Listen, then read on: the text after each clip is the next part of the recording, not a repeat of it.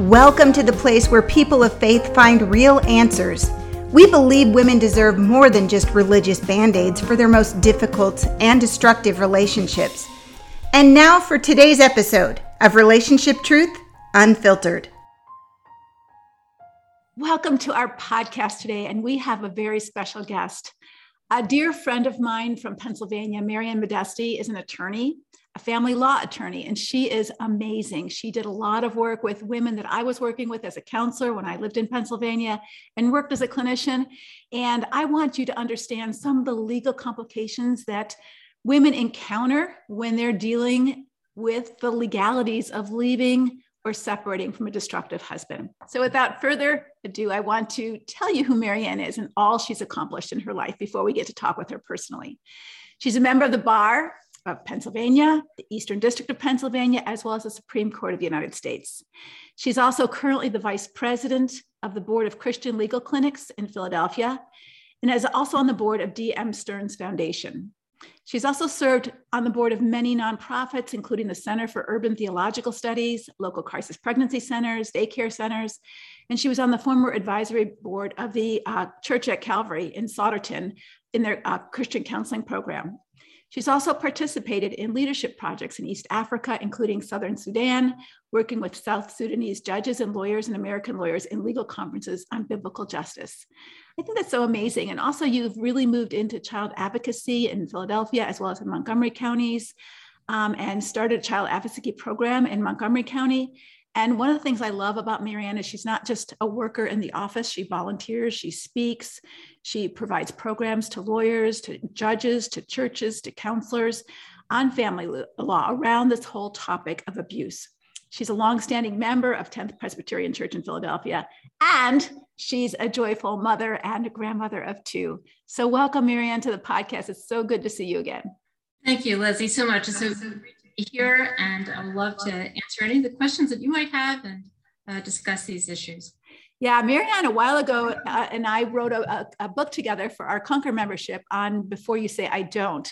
And there was so much good information in that book for our members in Conquer that I wanted to kind of bring that same approach to our questions today about sometimes you feel like I need to separate, but I don't know what to do. I don't know what to put, get first. But before we go into all those questions, what in the world made you want to be a lawyer, especially a lawyer as a Christian woman who deals with divorce? Because I think that is going to interest some of our listeners, because you're a Christian, you're a lawyer, you're a woman. Why would you want to specialize in divorce? Tell us a little about that.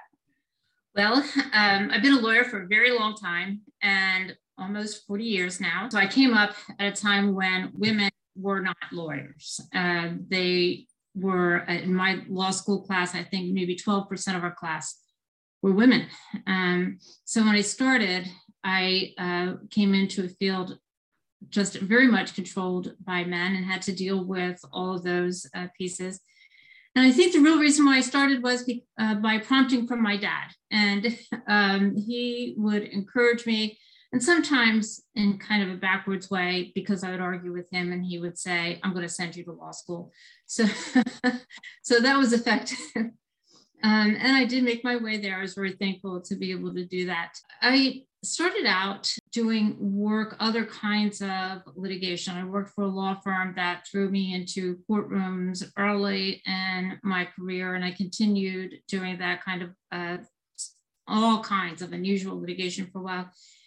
And I was a Christian, and I was reading scripture and studying the minor prophets, actually, at that time, reading over and over again about helping the oppressed. So as I was looking at that study, I started crying. I thought, well, I can help the oppressed, I can help the widow, I can help the fatherless. I know what that's about. And then I had an argument with God and argued with him pretty significantly for about 2 years. And I thought, I don't want to do this. I'm going to do family law. At that point, I'd been divorced myself. I'd had a very difficult marriage at that time.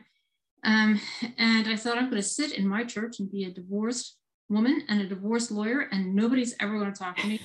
That's probably true. But God is relentless when he calls you.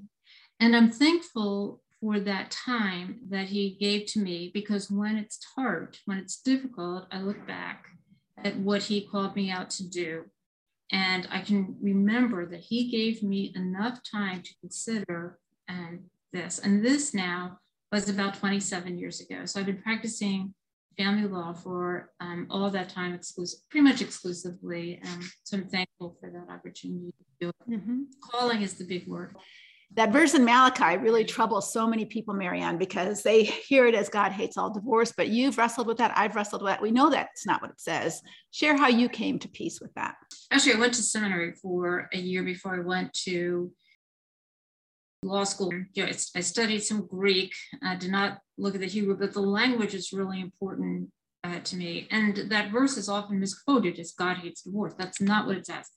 It says God hates the man who files for divorce wrongfully. It says that's the concept. It is an improper filing for divorce. And of course, at that time, men would seek to divorce their wives for whatever reason, so that they could have a different life, so that they could have more money, so that there would be no claim to property, or because they didn't keep the house clean enough, whatever the issue was for that man. And God said, no, that is what he hates. Let me clarify that. It is not God who hates. It is the man who is hating his wife. That's who's doing the hating, not God. So it is God who is calling that man to task in that scripture. The other thing that's drawn from that then is a syllogism that goes like this. It goes, incorrectly stating the Malachi verse, God hates divorce. Well, God hates sin. And then therefore, all divorce is sin. Often we hear, especially in the church, that divorce is almost the most heinous sin. It is more heinous, often we hear, than abuse, which is not true. First, divorce is not always sin. Divorce is often caused by sin, but it is not always prompted by sin. Otherwise, Jesus himself would have left no room for divorce in his own sermons on that issue. And so therefore, I think we need to look at that really carefully, analyze why, if we are choosing to go forward with a divorce, whether that is right before God. And I do ask my clients who are Christians that question. Are you sure? I ask them that you are right before God. I certainly have had clients who have come in and said, well, I want this divorce because I want to continue with my affair. And they purport to be Christians and okay, that's fine. But even if the case is really interesting, I've had a few of them, I forward them to somebody else. I send them to another good lawyer to represent them. But that's the first question. Then the second question, I do encourage people to talk to their pastor or a good counselor, Leslie, like you, or a solid counselor. Pastor sometimes, though, and some churches are so antithetical to the concept of divorce that they do take that position, that even in cases of physical abuse, and I've heard this from the mouths of pastors, even in cases of physical abuse, we all suffer, and this is your suffering, woman, and so therefore you must stay in the marriage. I see nowhere in scripture, nowhere, in fact, quite the opposite, that would support that kind of analysis. Yeah, me too. So let's get practical, Mary Ann. So if a woman was coming to you and she was considering separation, so maybe she's consulting with you as a first-time lawyer and she's considering separating, she's not sure what to do, what would be her first steps in order to start the whole process of putting her legal ducks in a row? Because there are some things that if she has the opportunity to do them ahead of time, like gather paperwork or whatever, that would be important if she could do that. So what would be some of the things, if someone were listening, that they could begin to start doing if they saw that might be an inevitable decision that they would have to make? Well, first, I encourage that woman that she probably knows more legally than she thinks she does. So yes, talk to the lawyer, but I think that the first step is something that I know that you encourage and that I've heard many counselors encourage as well, which is to make sure you have a nest egg set up. You would not want to leave a situation where you have nothing and go to less than nothing. So you need to work on those practical components first, whatever it takes to set up that nest egg. Sometimes it entails getting a credit card. Sometimes it entails talking to your deacons at your church and having some funds available, or family members. I think that's an important piece to make sure that you put together so that you can leave. Don't expect that lawyers are going to be pro bono. You stated, and I do work with agencies and do pro bono work, but obviously I also make a living. And while it would be wonderful if I could do that for free, you don't. And frankly, lawyers who know what they're doing in this area are expensive. And no matter where you are, no matter what the cost of living situation is in your area, it's not going to be inexpensive. So be prepared for that. You should talk to a lawyer earlier on rather than later, so that you can find, even if you just have that initial conversation, and we do this, with some frequency, just to find out what your parameters are, what your rights are. Make sure that you have support, that you're not isolated, whether that is your counselor, a mentor, friend, friends from church, your family. Don't isolate yourself, because that's part of the abuse, right? The part of the abuse is that he will try to isolate you. And knowledge is power in some ways. And so many women have been told, for example, well, if you leave me, you'll get nothing.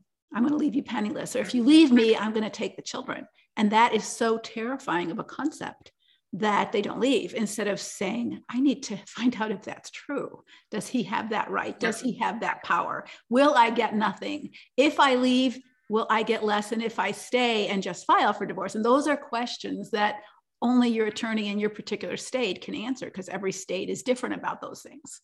Every state is different, although it's specifically what I do see.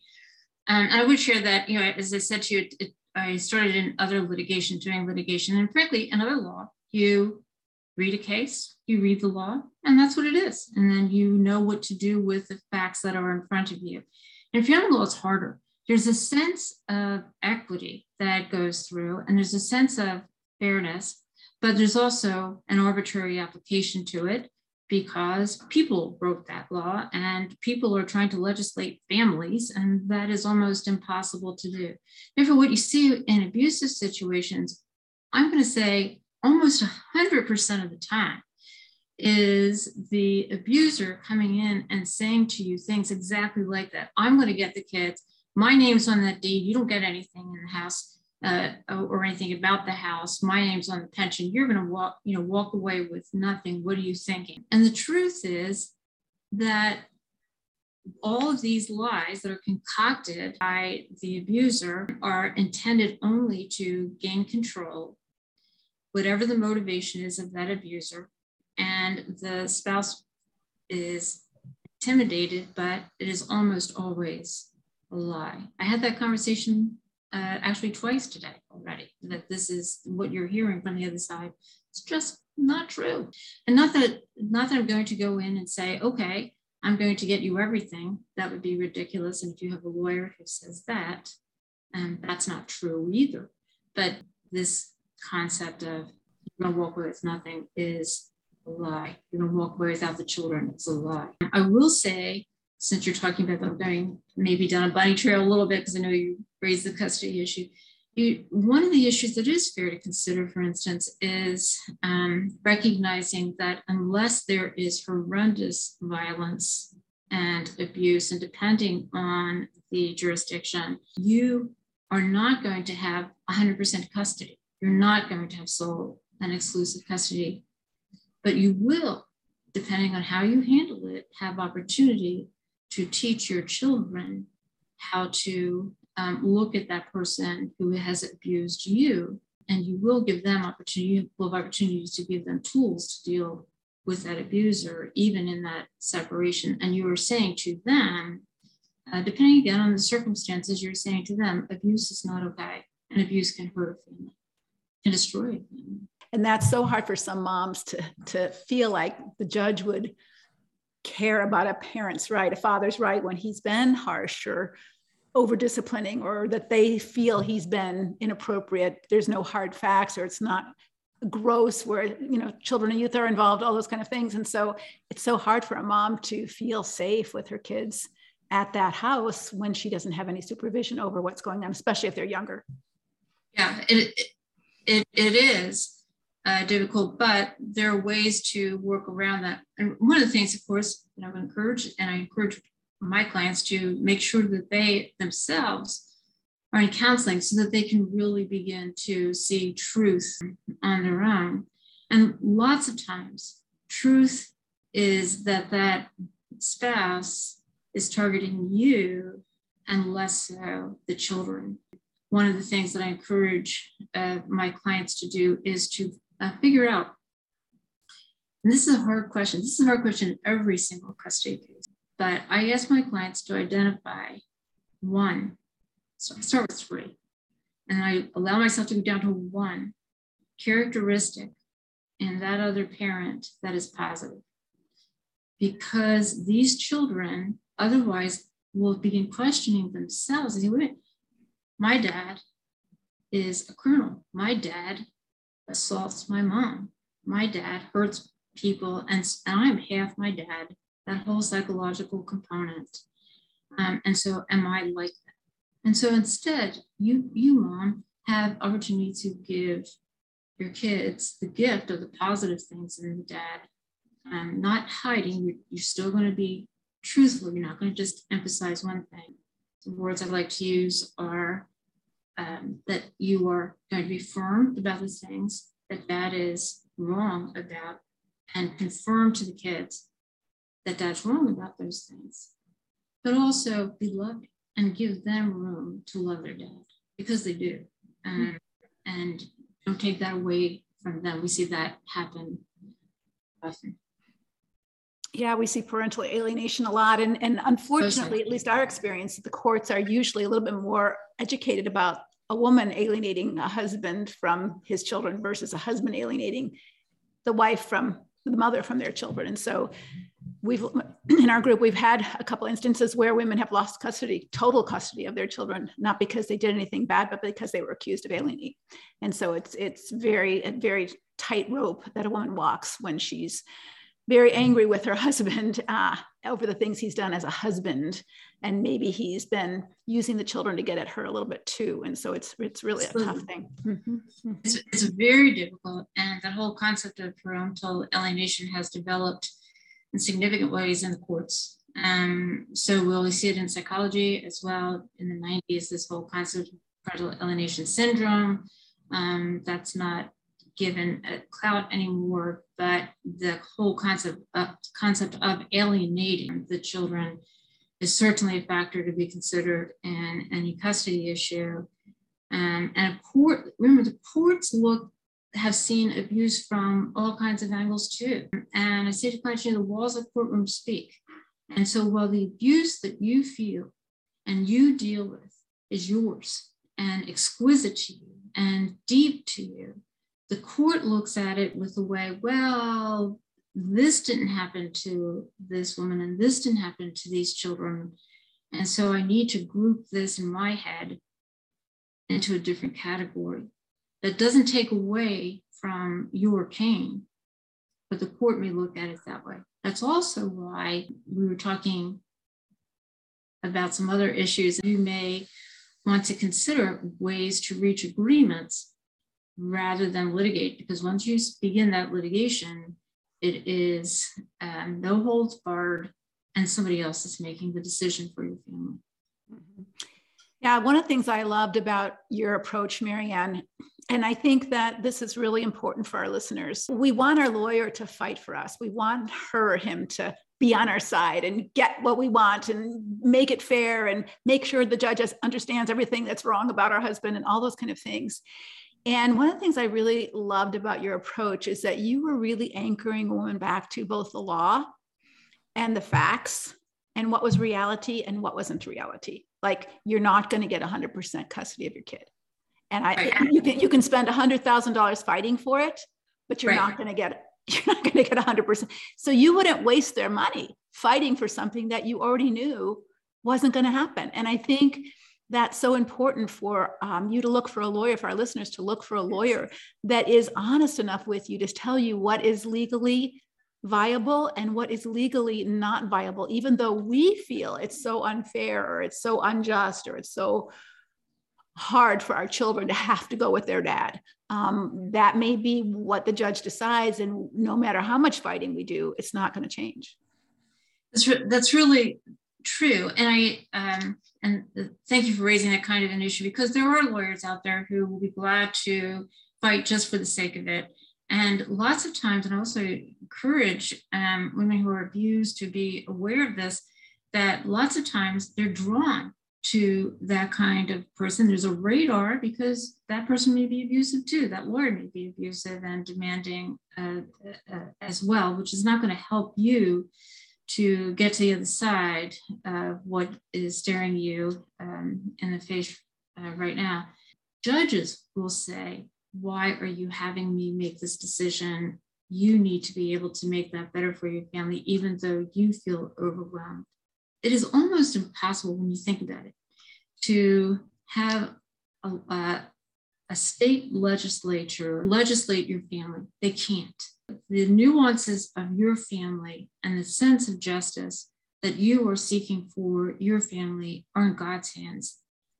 People can't figure it out. God himself says that in Romans 3. He says, the purpose of the law is to show us what sin is. It doesn't fix anything. So if you are going to go to court and get a court order, if the other side is not going to follow it, it's not going to be very helpful to you from that perspective. So if you be careful of that, that's why the agreement, as opposed to the imposition of an order from that way. But there still is a sense of justice. And one of the things that I love about being a Christian, especially in this area of dealing with abuse.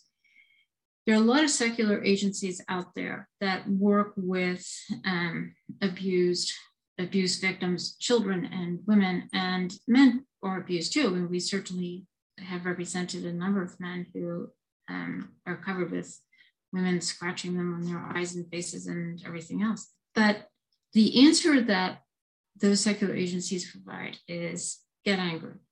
Be angry, stay angry, and you have a right to justice. And this justice is frail, but you have a right to pursue that kind of justice. As Christians, we are beyond that. The Bible offers, God offers hope. And beyond being angry, which is part of working through why the abuse, that's an important component of it. It doesn't end there. You don't live your life angry. You can work beyond that and see what God's plan of redemption is. And I love that, because we are angry and we have a reason to be angry. We've been harmed. Our kids have been harmed. We've been treated wrongly. We've been misunderstood or unloved. And so there is that hurt, and that anger. The reaction to hurt is anger or depression. One or the other. Anger is probably better because it gives you a little bit more energy to fight. But I think that you do want to get through that. You don't want to feel so justified in your anger that it becomes who you are. You just want it to be what you feel, and you are going to feel it, but it's not who you are. And I love how you say that, Mary Ann, that we're more than that. We're Christians, and we can overcome wrong done to us by good, which, Paul says, don't be overcome by evil, but overcome evil with good. And what does that good look like? It might be, it's good to file for divorce. It's good to heal from the injustice and the hurt and the harm that's been done to you. It's good to forgive. It's good to have consequences. It's good to have boundaries, all those kind of things. But it's good to love your enemy. And what does that mean? It means let go of the hate so that you don't get poisoned by all of that injustice for a long term. It might be temporary, but you want to move that toxic stuff through your system so that you don't get stuck in that place. And you talked about litigation versus trying to work together to resolve this. But I understand that if you're getting divorced, this, most of the time you can't work together, you wouldn't be getting divorced. So it's so hard, because having a conversation with a narcissist who's always going to be right and always has to win, it's very difficult to have a mediation or an agreement that feels fair. So let's talk about litigation in court versus mediation outside of court? Or is there a middle ground where you have your lawyer there and you work together to try to settle with his lawyer without the court deciding, but you still have some representation and someone who's fighting for you and not just the mediator who's pretty neutral? Lawyers call that whole field is alternative dispute resolution. And many family lawyers, including me, have education in dealing with various means of alternative dispute resolution. In that way, you would look at some mediation itself, which is usually a mediator who is a lawyer or counselor who has been trained and is adept at working with the clients directly. And I agree, mediation, because the lawyers are not present during the negotiation itself, is not appropriate where there's abuse. In fact, in Pennsylvania, while custody mediation is required to a certain extent, it is not permitted where a protection from abuse or restraining order is in place. It's not permitted then because the mediator is incapable then of equalizing the power that is necessary in order to conduct the negotiation. There are other devices like collaboration where lawyers are present, but the effort there is to have a kind of a conference, kind of a group meeting, and everybody helps everybody to come to certain conclusions. In that setting, it's odd because it's odd for me as a lawyer. Training collaboration, I've done a little bit of it, but strange because you do not only advocate for your client, you may advocate for the other side too, in order to come up with the best plan for the family. It's kind of an odd situation. And again, I don't think collaboration works where there is abuse. Collaboration, by the way, is an outside process, outside of the legal process. You can have arbitration also, and you hear of that word. Usually arbitration looks like a judge, an arbitrator, who is given the power of a judge and who makes binding decisions for the families. Usually arbitration is binding. The advantage of arbitration is that it's faster than litigation, but it looks like kind of a mini courtroom situation. In Pennsylvania, we also, and other states have this too, something called parent coordination, where lawyers who are in this role have certain ability to make recommendations to a court in regard to a custody order, but there's limitations on that. It keeps the parties out of court. Parent coordination is appropriate for abuse situations because you have somebody who's pounding a fist, who's hammering a gavel and working with the parties to come up with a conclusion. What you were talking about earlier in the beginning of your question was talking about kind of this informal way that lawyers resolve cases. And we do that in a lot of different ways. Perhaps lawyers meet together. Perhaps all the parties and the lawyers meet together. Or you negotiate on the phone. Or you negotiate by proposing agreements and negotiating those. That last version keeps the parties from necessarily communicating with one another directly, but the lawyers get communication and protect the clients, their respective clients in that way. I would say that even in cases of abuse, even where that is going on, 80%, 85% of cases are resolved without litigation or without much litigation. Trials are extremely expensive, and you can expect whatever your legal fees are to double or triple if you have to go. So think of it like that. If you are paying $10,000, if you have to go to custody trial, it'll be $30,000 or $40,000. And some cases, even more. And when you tell that to a client, by the time we're through with this, it's going to be $100,000. Cases can settle a lot faster. Yeah, I think part of the problem is when he has the $100,000 and she doesn't. And so he's got this money to drag her back and forth into court and all of that. And she's running out of money to pay her lawyer. And so it feels so unjust and unfair that he keeps bringing her back. I've had several clients legally represent themselves. They just didn't have the funds to come back into court all the time. That's where you do want to look at the pro bono avenues available to you. And we do some pro bono representation, obviously. So in-house, I'm more selective of that pro bono representation, but we do it through clinics And we do child advocacy as well, which probably comprise about 20% of the work that we do. I guess one of the questions that has come up is if I go to legal aid, for instance, in my county will do custody representation. So in that case, I was thinking of a client, but frankly, in my county, they will do custody representation. And you think, well, what am I going to get for that? Getting a free lawyer, or am I going to get a non-lawyer, or somebody doesn't know what they're doing? My experience in dealing with some of the legal aid lawyers, and sometimes on the other side, is that a lot of them are pretty good. So don't think that those things are not available to you. Sometimes I get comments from our girls in our support group that, they aren't getting the information they need from their lawyer. They're calling, she's not returning their call. She's frustrated. She's like, I don't know what's going on. I don't hear any updates. I don't know what's happening. I don't know what to do. Should I fire my lawyer? Should I talk to my lawyer? What if I talk to him and she gets mad and fires me? What's a realistic expectation when someone hires you? How much you're going to kind of stay in touch with her? And when she calls, is it realistic to expect a call back or not? So ethically, and there's a code of ethics that lawyers must follow specifically, or they risk losing or having their licenses suspended. So it's a hardcore, and lawyers take it very seriously. And one of those rules of ethics is to keep your client apprised of what is going on. Now, because we use emails and sometimes texts and other ways to apprise clients, we send everything to our clients, everything in writing. If I am emailing another lawyer, I send that email to the client. So with technology makes it a heck of a lot easier to keep your client informed. Insofar as phone calls, that's a hard one. It's my policy to return phone calls within 24 hours of a call being received, irrespective of who it is, or even if the client is a pain in the neck.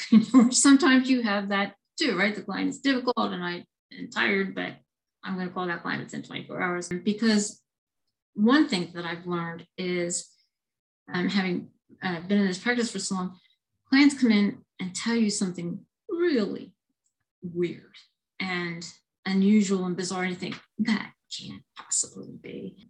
And I will tell you that 7 out of 10 times it's true. And so, we take those things seriously. On the other hand, I will say that there are clients.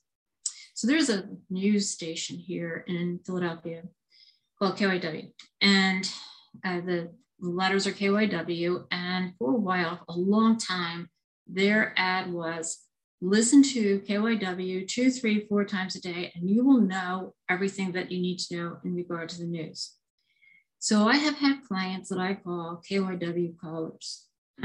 So they call 2, 3, 4 times a day, or they send 20 emails. And I'm not exaggerating, with those kinds of numbers. Well, you're not going to, and that's not just because there's a settlement that's hot and you're dealing with it, but they just want to be comforted or whatever the issue is. I may not call 2 or 3, 4 times a day and returning those kinds of calls. So make sure you're not doing that, or emailing the lawyer over and over saying, what's the status, because there's time in between each issue. To you, it feels like it's forever. It does feel like it's forever. I want to know the answer to that now. I will confess that many years ago when I was going through a divorce, my boss was my lawyer, and we had a paralegal. And I would harass the paralegal. I did harass that paralegal, but stays now. What are you doing now? And because you want it done. And that's how it feels. Everybody feels like that about every kind of lawsuit all the time. So you're not alone. And we know that. I want my clients to feel like they're my only client.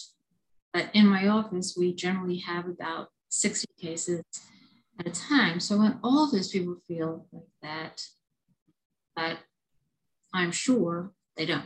I'm sure that there are times they wish Mary Ann would be putting my case on the top. Well, we do. We put them there in the way that we know is going to be reasonable. If you call your lawyer and a week goes by and you've not heard from your lawyer, and you call your lawyer twice and you still have not heard from that lawyer, that's a problem. Either that lawyer has too much work, or not enough work, or they're not paying enough attention to the work that they're doing. You certainly have a right to know what's going on in your case. There's an ethical obligation with some lawyer to keep you informed as to what's going on in your case.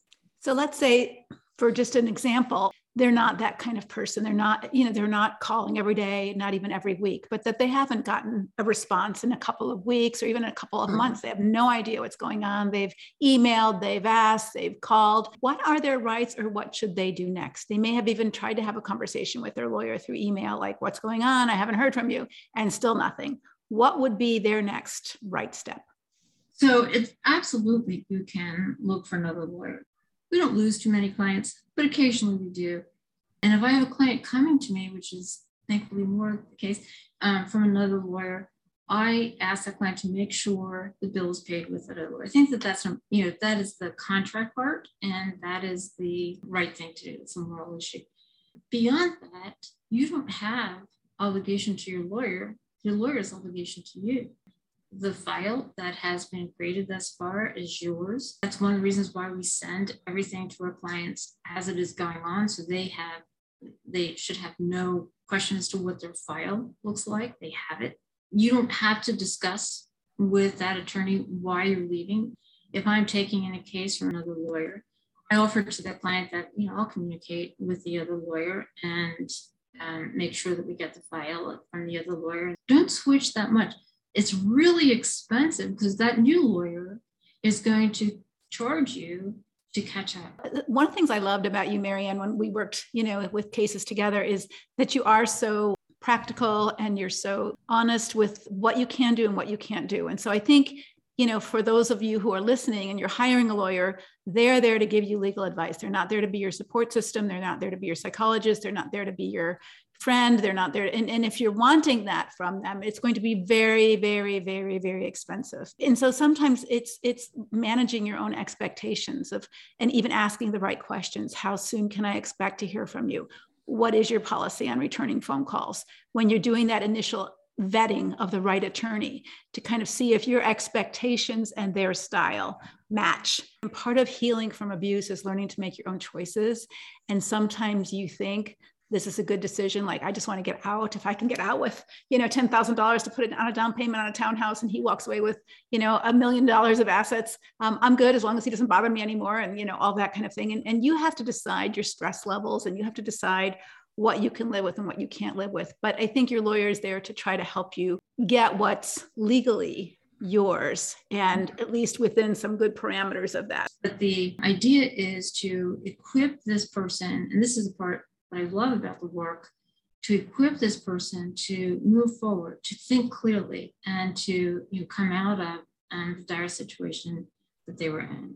Right, so that they're not being bullied anymore. Anything else you'd like to share with us, Mary Ann, before we go? I thank you so much for your time and all your wisdom. Well, and thank you, Leslie, for the opportunity. And of course, I could talk to you all afternoon. I really do appreciate being able to share a little bit with the women who are going through so much. God knows, and He has surrounded you with more people than you realize who can help you through it. Well, thank you. How might somebody contact you if they were in the Pennsylvania area, in the Philadelphia area, and are listening? We have a lot of listeners from the East Coast because of living there and working there for so long. And how might they find you? So I do have a website, and my last name is spelled Modesti, and you can look up Mary Ann Modesti, and the website is there. That's the easiest way to reach me and my staff. There's a email address on the website to use, and I respond to that pretty quickly. Thank you so much. It's been so good to see you again. Thank you. Oh, I'm going to say one other thing about that, Leslie, if you don't mind. Let me know that you heard of me through Leslie Vernick, and I will respond to it even faster. Good. Thank you so much for that. My clients will love that, and maybe someday they'll be your clients as well. Take care. Thank you so much, Leslie. God bless you. Thank you.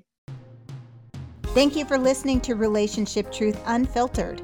If you haven't subscribed yet, be sure to hit that follow button, and we would appreciate if you would leave your honest rating and review of this podcast.